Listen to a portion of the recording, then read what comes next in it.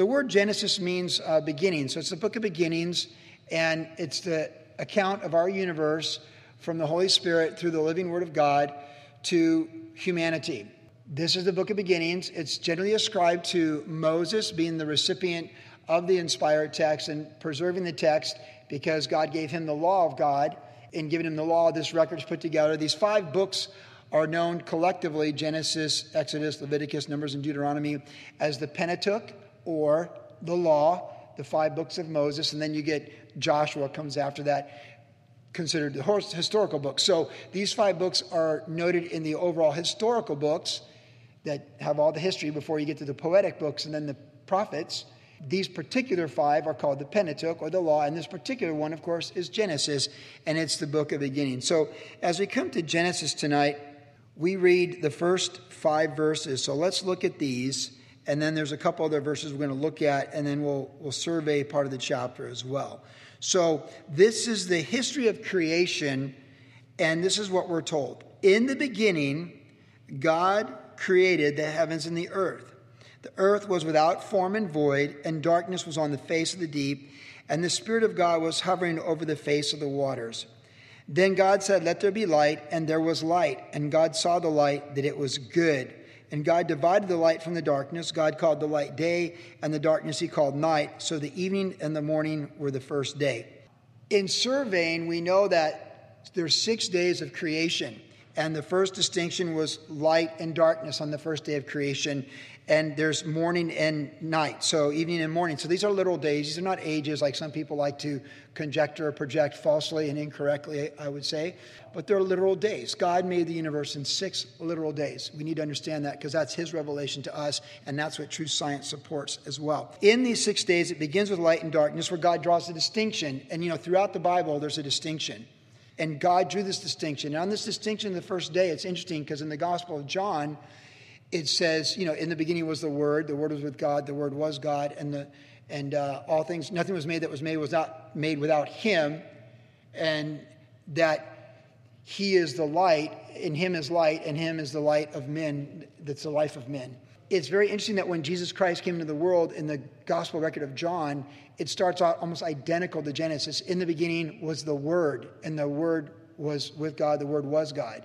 And that's how John's gospel starts out in the New Testament, in the New Covenant, running parallel to this first day of creation of light and darkness and distinction. And in the Gospel of John, it draws a distinction between not physical light and darkness, but moral light and darkness, where it goes on to say that in John chapter 3, Jesus said, men love darkness so they don't come to the light lest their deeds be exposed. And so we understand that. It sheds light on interpreting these first few verses of the first day of creation, because this is literal light and darkness being separated in time, space, and matter, our universe as we understand it. But there's a greater representation there of the moral light and darkness in volitional will and choices of not only angels from a previous and outside dimension, but humanity, who's the crown jewel of this dimension. The second day of creation was the separation of the waters, the firmaments, the heavens, the atmospheric stuff. That's through verse 8. Then the third day of creation was the land from the water, verses 9 through 11. We see that God testifies there that everything he made was good. God saw that it was good. And then in the fourth day of creation was the heavens, the sun, the moon, the stars. And you might say, well, what was the light for 3 days since God made light and darkness? God is the light. God is light, and there is no darkness at all. When we get to heaven, the new heaven and the earth, there's no sun because his presence is the light. He's the light that's the greatest light. And even as the sun was the greater light for the day and the moon the lesser light for the nighttime, it's pretty symbolic of the church because Jesus is the greater light. He said, I'm the light of the world. And he said, we're the light of the world. And as the moon reflects the sun, it's the same thing that we are because we are his light. Literally, that's what Jesus said. The sun, the moon, and all the stars. So everything out there in outer space, the macro universe, as the universe is expanding and losing energy, and we'll get more of that in Genesis 3, but all the macro to the microscopic world, all this order and design, but particularly on the fourth day, the universe and the supernovas and black stars, just black holes and all these things, our sun, and just it's incredible what God made. So from looking at a microscope, what God made in the microscopic world to the outer, who knows, maybe just goes on and on linear, but the Lord knows, we don't. Then the fifth day was the birds and the sea creatures. So that's verses 20 through 23 on the fifth day. And again, God said everything was good and he blessed them. And so the evening and the morning was the fifth day. Now, then in verse 24, we get part one of day 6. That's the insect world, mammals, reptiles, everything, all made the first part of the day. So God made all these on the first part of the day. And he spoke these things into existence. And this is a distinction of humanity, men and women, because in verse 26 we read, God said, let us make man in our image according to our likeness. So the last thing God made in creating the universe was you and I, humanity. Our father Adam, who's the head of our race, and Eve, who came from Adam, who's the head of the female portion of our race. And they're the first two human beings by design and order. And God actually formed them. He made them. He spoke all other creation in existence. So when you look at the animal kingdom, reptiles, again, mammals, dinosaurs, all of it, everything, he spoke those things into existence, but they do not have the capacity, the cognitive capacity to know God, to respond to God volitionally to his will, and to worship him and obey him. That is for men and women, because he says here in verse 26 that we are made in his image. And we read on in verse 26 now, verse by verse. Then God said, let us make man in our image according to our likeness. Let them have dominion over the fish of the sea, over the birds of the air, over the cattle, over all the earth, and over every creeping thing that creeps on the earth. So God created man in his own image. In the image of God, he created him, male and female, he created them. And then God blessed them, and God said to them, be fruitful and multiply, fill the earth and subdue it. Have dominion over the fish of the sea, over the birds of the air, over every living thing that moves on the earth. And God said, see, I have given you every herb that yields seed, which is on the face of all the earth. Every tree whose fruit yields seed, to you it shall be for food. Also to every beast of the earth, to every bird of the air, and to everything that creeps on the earth in which there is life, I have given every green herb for food. And it was so. And then God saw everything that he had made, and indeed it was very good. So the evening and the morning were the sixth day. These first two chapters of Genesis as well are the most beautiful chapters in the Bible in one sense, because there's no sin. There's no effective sin. The universe isn't dying and under entropy, the law of entropy at this point. There's no viruses in the cellular structure on our planet. There's no death. Death is not entered in. There is no death on the planet in these first two chapters. Everything is good, and God is life and light. So death is not to be associated with God, other than him giving his son to die for us, to redeem us from the death our head of the race, Adam, brought on all of us when he sinned. For in Adam all sin and all die. Okay, so this is really important to understand historically, accurately, and theologically, because Adam is the head of the race and sin came through him. So this is all good. Now, the last two chapters of Revelation of the Bible are very good too, because it's a restoration. When we think about what was lost in the garden when sin comes in, we'll cover more of this when we get to chapter 3, but what was lost, it was a perfection, a perfect man and a perfect woman without sin, where their choices were all the right choices, and they were eating from the tree of life, which was the right choice with the Lord, and they were staying away from the tree of the knowledge of good and evil, which was the choice of rejection and rebellion that we all understand in our own lives in science of observing humanity. And they were making the right choices. Well, in the last two chapters of the Bible, the tree of life is restored. Everything's made whole and restored. But what's interesting, if you think about this, and this is something to put over creation as we're studying creation, is that when Jesus comes back a second time, he restores all things. There's the millennial reign of Christ, and then there's the new heaven and new earth. And how it all plays out, people have disputes over. But this much we know, when it's all said and done, there's no more tears and sorrow. So sin and its consequences are removed, and there's a new heaven and new earth, and it's the place of God's presence, and it's the place of, it's heaven. It's the assembly of the righteous, redeemed by Jesus Christ through faith in him. What we might think is, we might say, oh, so what's lost in this first chapter is restored. But that's not really the right perspective. You see, God taught me this a couple of years ago when we drove across country. I had a tragic accident outside Flagstaff where we hit a deer. It was a horrible experience. And our car was so damaged, and that's not why it was horrible. It was horrible because it was just a horrible experience. But our car, we drove across country. It was just so destroyed. And everywhere we went, people were like, you hit a deer. And then we got to Florida. We couldn't drive it home, and we had to send it back. And it went to a repair place here in Huntington Beach over there off Gothard. And the repair bill for AAA was over $6,000 to restore our Highlander. And when we got our Highlander, it looked like the original, our Highlander is it's a newer model. And when we got the Highlander, it looked like, wow, man, it looked like it never had all the damage that it had. But it did have the damage, and it was repaired. And that's not what God's going to do with the new heaven and new earth. He doesn't repair a damaged Highlander and make it look good from a body shop. He gives us a new heaven and a new earth that's better than the old one. And that's something that we receive by faith. So as good as this is, a naked man, a naked woman without shame in a perfect marital situation with God, as beautiful as this is, what's coming is better. It's elevated. Because even Jesus said, have you not read? And then he talked about how in heaven they're like angels, and he exalts that as being higher than the human experience in these earthly bodies, these temporal bodies, these corruptible bodies, these mortal bodies. It's a higher. As beautiful as this is, isn't this a beautiful chapter? Because there's chapters you don't like in the Bible. I mean, there's just chapters I don't like. There's chapters where God has to deal out judgment, and his judgment's righteous and perfect. There's chapters where people do very evil things, and you almost can't even believe it's in the Bible, except what my pastor, Brian Burson, taught me years ago is the Bible is brutally honest about the human experience. And there are some very brutally honest, evil things that are recorded for us in the historical record of the Bible that I try and read them quickly. I just don't like to read some of the evil things that people did in the Bible. But this chapter, it's a beautiful chapter because everything's good. Everything is good. Everything is good in this chapter. Now, we know Jesus is the Lamb of God slain from before the foundation of the world. So before this even began, he's already set apart as the Lamb of God. But it's all good. He's like the safety net. He's like the bullpen for humanity. He's going to come in and save the day. But right here, it's all good. And there's only a few chapters where it's all good.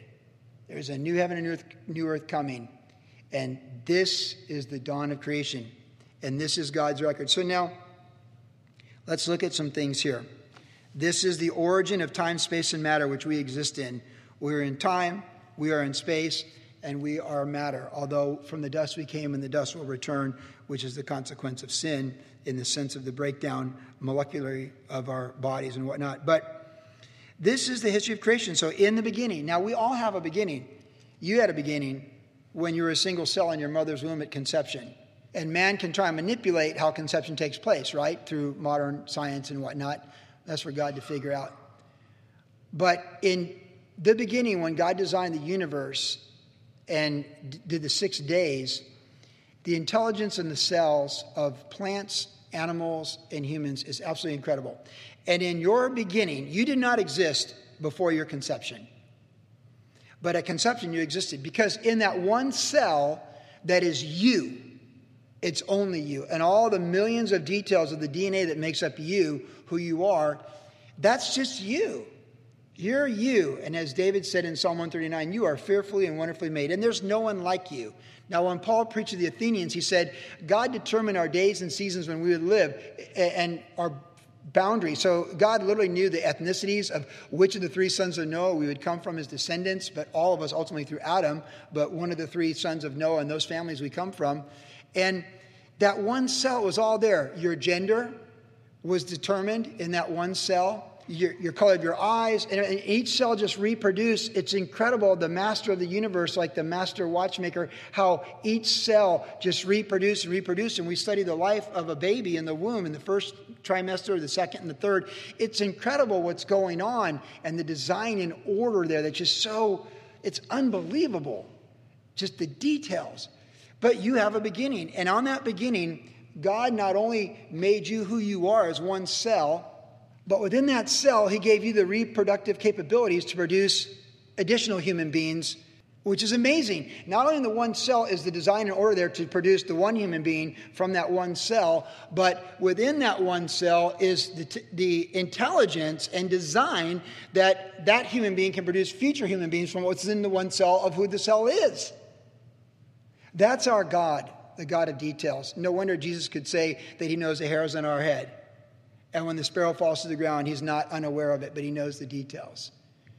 When speaking to Job and other places of the constellations and the planets, he just said, were you there when I formed this and I formed that? When he promised Abraham promises to bless him, he said, look at the stars. And like every detail of his universe in time, space, and matter comes from this beginning. But all of this time, space, and matter is really focused on you, humanity, you and I. All this was made by God, all that we see, so that he could show love to us and we could be the recipients of that love and we could return that love, that we could reciprocate that love to him. Isn't that amazing? Because you might lose that in this record. It is love, because God is love in his essence, that brought this to pass. Now, so in the beginning, you have a beginning, this church had a beginning, our country had a beginning. This universe, time, space, and matter had a beginning, and this is that beginning. Now, there's only two possible worldviews to have on a beginning. Either God began, just like he says here, outside of our dimension, or as the Darwinists believe, that out of nothing came everything from a big bang, and out of disorder, somehow through mutating elements over enough time, and they had to keep adding millions of years in the last hundreds of years to their theories, which most of them don't even agree on, that out of that disorder comes order, and there's an upward movement, of course, known as evolution. But know this, if you study ancient civilizations, and how's this for archaeological evidence? If you study ancient civilizations, you won't find one that has the so-called Darwin chart, progressive evolution, that we were force-fed in our books going through high school in the 70s. What you will find in almost every historical people group is the belief in one person being the head of the race. And you will also find the belief that there was a flood of some sort of judgment upon their people group. And you will also find drawings with dragons. In almost every ancient people group, you will find the belief in a one-person origin, a judgment flood, local or large, and human beings with dragons, which dinosaurs were called until about 200 years ago, by the way. It's only in the last 200 years where these evil, demented men have put forth these damnable philosophies, atheistic, agnostic, Christ, God-rejecting men, whose theologies and philosophies have been used for the two greatest world wars and much of the totalitarian, authoritarian governments we've seen in the last 150 years justified the eradication of various people groups. Those philosophies fit well if you want to wipe out people by the millions. Whether you're fascist, Soviets, Bolsheviks, or Khmer Rouge, or anything of the likes. Secular humanism embraces these beliefs because it justifies one set of human beings lording over another. Whereas the gospel of Jesus Christ elevates women, it elevates humanity. And don't forget, it's a belief from creationists who have brought all the great things in our society in this country. The hospitals, education, equal rights, all those things have been moved by people who understand the gospel, either U.S. citizens or British citizens, like William Wilberforce, who took down slavery. It was people who believed the biblical record of our origin and the beginning of the universe that we're part of with time, space, and matter, and the value of each human being in this universe of time, space, and matter by the God who spoke it into existence and then formed man and formed the woman from the man. There's only two worldviews. They both require faith, of course. But know this, in our biblical worldview, we have the Holy Spirit confirming the truth. We know that God's character doesn't allow for him being the author of death, so that's really easy to figure out that that's just never going to merge. So theistic evolution, which is trying to merge these worldviews, it dilutes the power of the church, and it never convinces an atheist to be a believer. It's ridiculous. It might be conjured up by well-intended men, but it never produces good fruit. There is no current record whatsoever, observable science of evolutionary theory in place on this planet, and there is no archaeological record of evolutionary theories in place on this planet.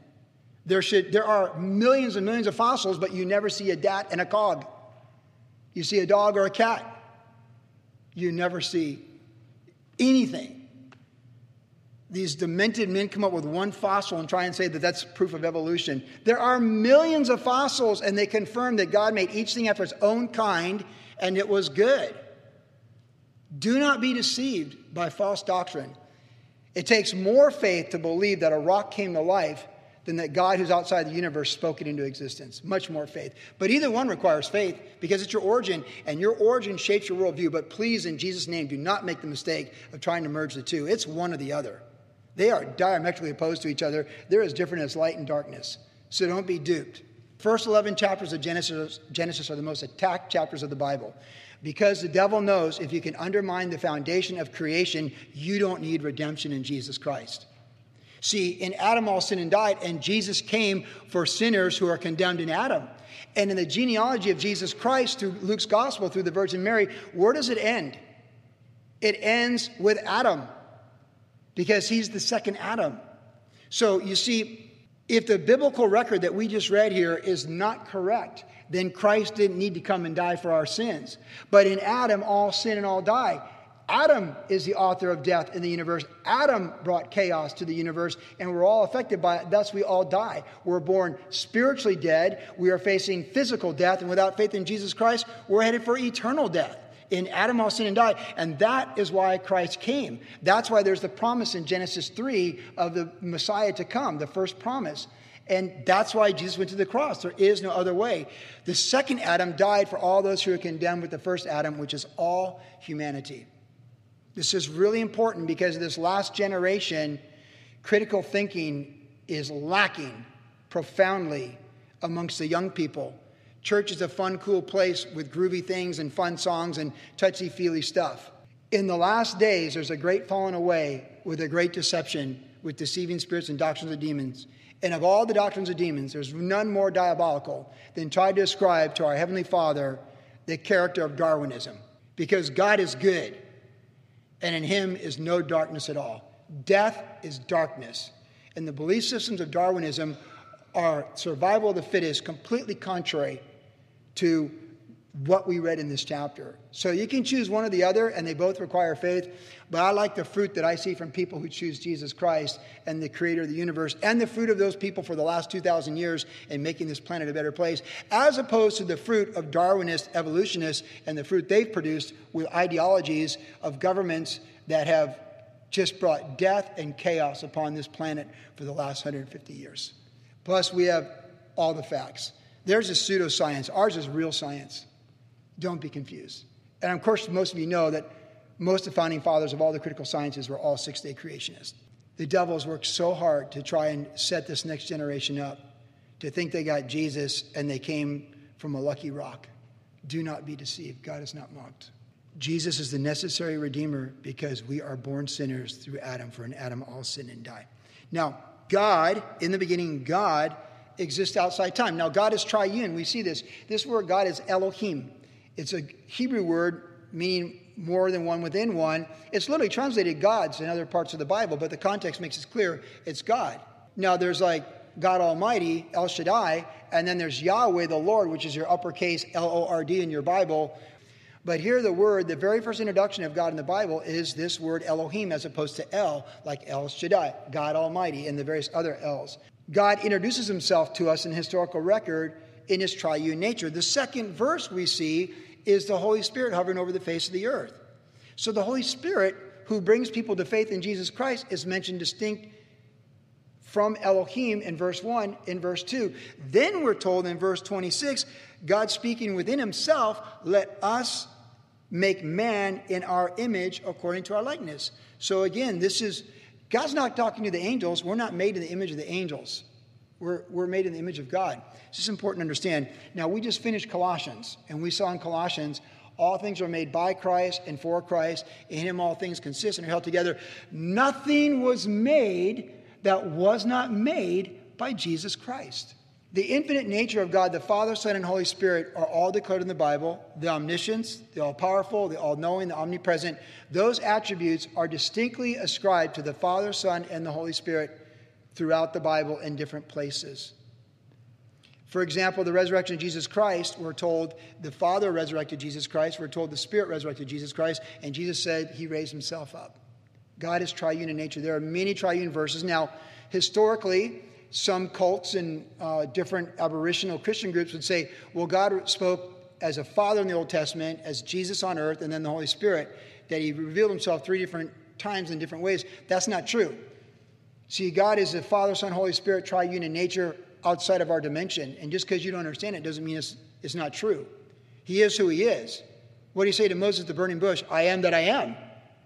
I am who I am. You could say Joey's not blonde. He wasn't born in 1961 in Cleveland, Ohio. But I am blonde. I was born in Cleveland, Ohio in 1961. And whether you believe it or not doesn't change anything. I am who I am in my essence as God is. And as the heavens are above the earth, so is God. God's ways so above us. So it's important to understand that God is triune in nature. And he reveals it here in chapter 1. When Jesus was baptized, the Father spoke and said, this is my Son. The Holy Spirit appeared in a form like a dove, and Jesus came out of the water. The 3 distinct persons of God within one. But, look at the Old Testament. God says, I am the Lord, there is no other. So God is called a uniplural noun. God is compound unity within one. He is Father, Son, and Holy Spirit. And we even see that in the book of Revelation in the heavenly scene. By faith, we believe that because that's exactly who he is in his essence. In the beginning, God who is triune. His essence, who he is. Your essence, you're a male, you're a female, okay? Your DNA, your essence of who you are. God is triune in his nature. In fact, in 2 Corinthians, that last thing it talks about, there's so many triune verses in the Bible, but it talks about the Father, the Son, and the Holy Spirit in the closing benediction. And we just get it time and time again. And when I was a kid being raised Catholic, I used to lay in bed and think about how is God triune and who made God? But I believe you can't answer those questions. Because as the heavens are above the earth, so are his ways and thoughts above us. The secret things belong to the Lord, including the fullness of who he is. But the things that are revealed belong to us and to our children. And Genesis 1 belongs to us and to our children. Now, also, God is not only triune, but he's outside of our dimension.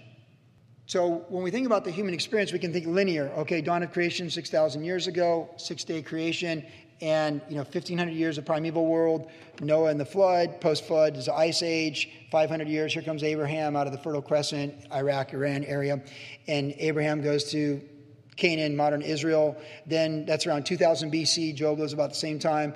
Then 1500 BC comes Moses and the nation of Israel out of Egypt. And then the book of Judges, David's around 1000 BC, time of Jesus, first 1,000 years of the church age, and then, Charlemagne, all that kind of stuff. And then Magna Carta, 1200, in the UK. And you just go there. And then the Reformation period, it just goes on into our present day. So we have about a 6,000 year timeline. And watching the Huntington Beach 4th of July parade the other day, we rode our bikes and we came up this way and then went all the way to Yorktown and Main Street where the parade ends, and we went around that. That's the end of the parade. And then we rode the backside by the church there and came out by 17th Street, and we came up on the backside of the parade. The last thing in the parade I can tell you was the Huntington Beach High School marching band. And then there was the Mexican dancers. It's really cool. And then there's little mini cars where the guys are in little mini cars. And that's the end of the parade. That's linear. See, human history is like that Huntington Beach parade. The front end's here, Adam, and the back end's here. Maybe us or our grandkids. But it's linear. But God's like that plane or the helicopter above it. He's outside of it. So it's not like God existed before the parade. Like at some point, nothing, and then God becomes the parade, and he's the front of the parade. Or the kingdom of God is like there's more things added to the back of the parade after Huntington Beach High School marching band. No. See, eternity is outside this dimension. It's not in this parade dimension. It's not linear. When you step into eternity, we're stepping into another dimension. That's why Stephen could be passing in this dimension, being stoned and put to death by people executing him, while seeing Jesus stand at the same time in the next dimension he's going to.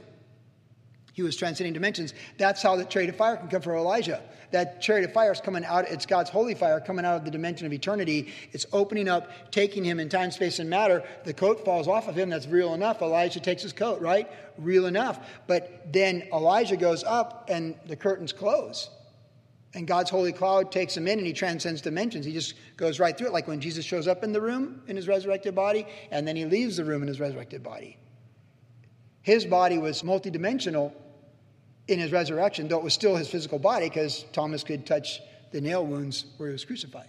If we limit our thinking of origin and our purpose of life and our knowledge of God to our linear thinking like the Huntington Beach 4th of July parade, we are doing God a great disservice. We need to receive at face value and understand who he is, the way he is, that he's all-powerful, all-knowing, omnipresent, and he cares about the hairs on your head, and he loves you so much he sent his son to die for you, which is a lot more than any of us, I think, would ever do. By this we know love, that Christ died for us while we were yet sinners. So God, who's outside our linear time, that we see it, spoke it into existence. So he's of another dimension. He speaks time, space, and matter into existence, and there it is, time, space, matter. And we're still rolling along. After Adam's sin, the universe is dying as it's expanding. That's why our sun's not getting brighter, it's getting cooler. That's entropy. And Romans 8 tells us that the whole universe is dying because of Adam's sin. The same reason I'm dying. The same reason I look like I look at 58 and not like when I looked at 18 is the same reason the universe is dying, is expanding, however far it's expanding. Entropy is a result of sin. Death entered through Adam and it affects all the universe. But not here in chapter 1. It's all good. But God is outside this dimension. He's triune and he speaks it. Then we see he created the heavens and the earth, right? So he is the creator. Again, I've covered this, so I don't need to belabor the point. But he spoke it and he made it happen. He doesn't take Legos and put them together. He speaks the Legos and puts them together. We can recreate with things that God has made. We can build a Jeep and send it to Mars, although it broke down, right? But we can do some amazing things. God speaks it. Don't you worry about the redemption of this planet. All the species that have gone extinct, all the damage done to the ocean, the atmosphere, all these things.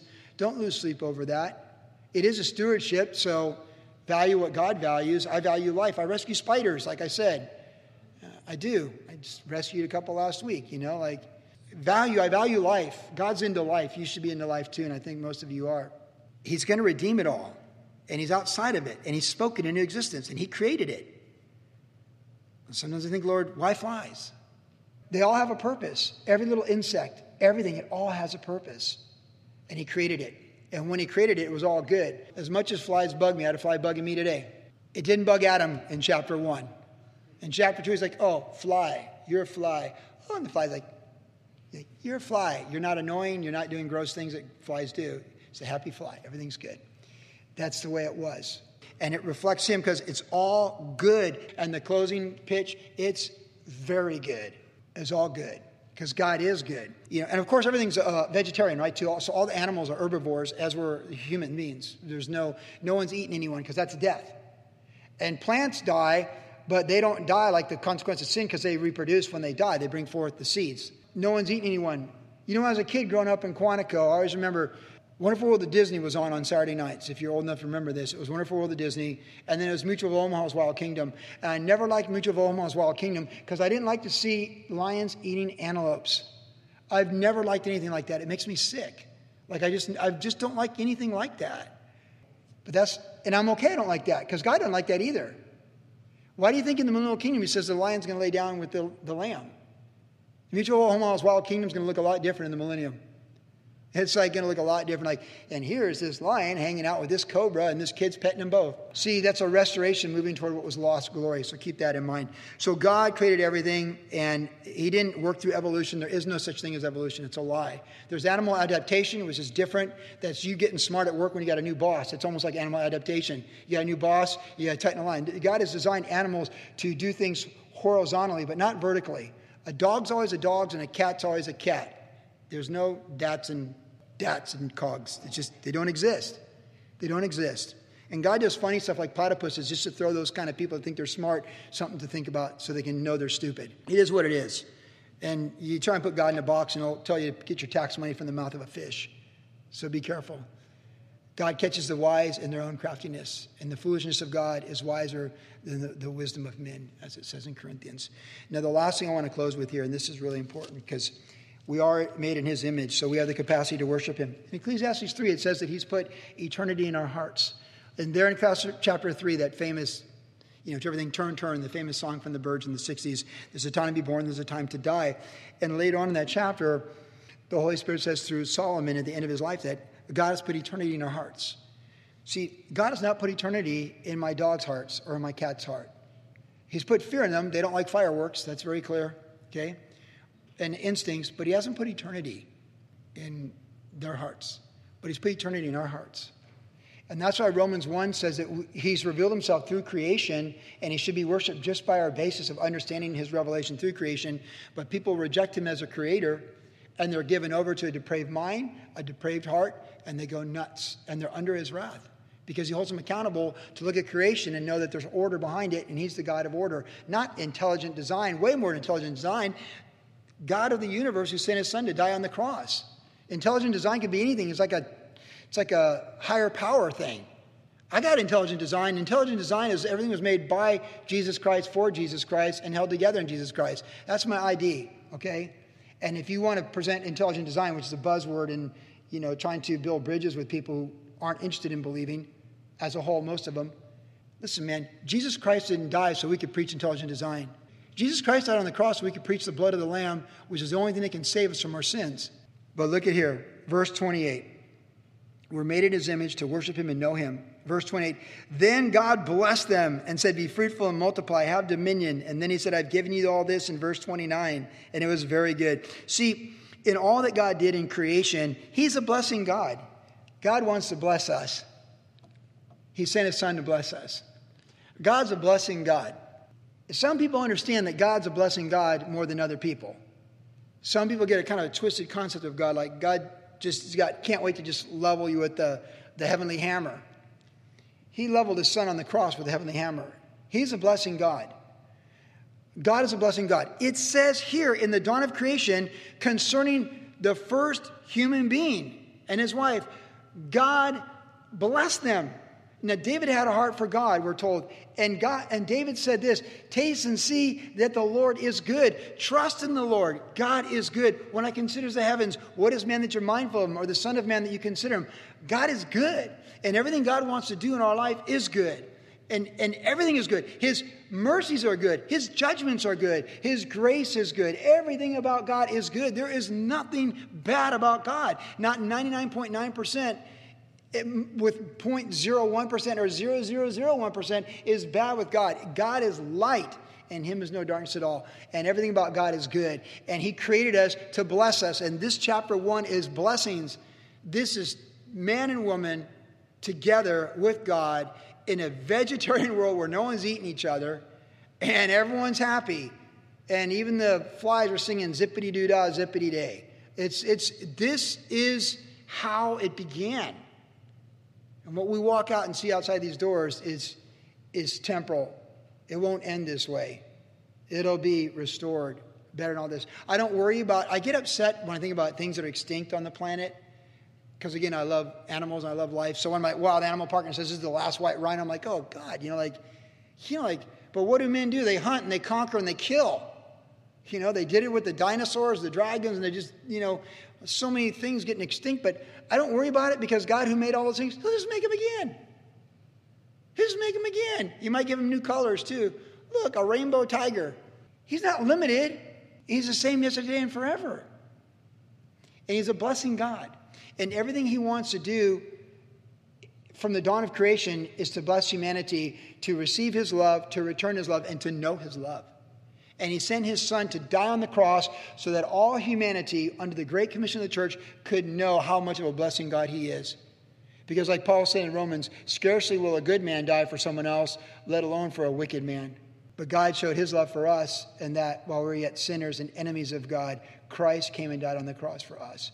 He's a blessing God. When he makes covenants, he blesses. So this covenant, the Adamic covenant, he's a blessing God. When Noah came off the ark, what does it say? He blessed Noah. He's a blessing God. When God called Abraham to go to Ur Chaldeans, what did he say? I'm going to bless you. Now I'm going to bless you. In your seed, I'm going to bless the entire planet. Those who bless you, I'll bless. Those who curse you, I'll curse. He's a blessing God. When he brought them to Mount Sinai, he pronounced blessings upon them. You're my own special people, a treasure to my heart. He pronounced blessings on them. And when Jesus instituted the Lord's communion on that last night before he went to the cross, he pronounced blessings on them. Take, eat, break. This is my body given for you. He pronounced the blessings.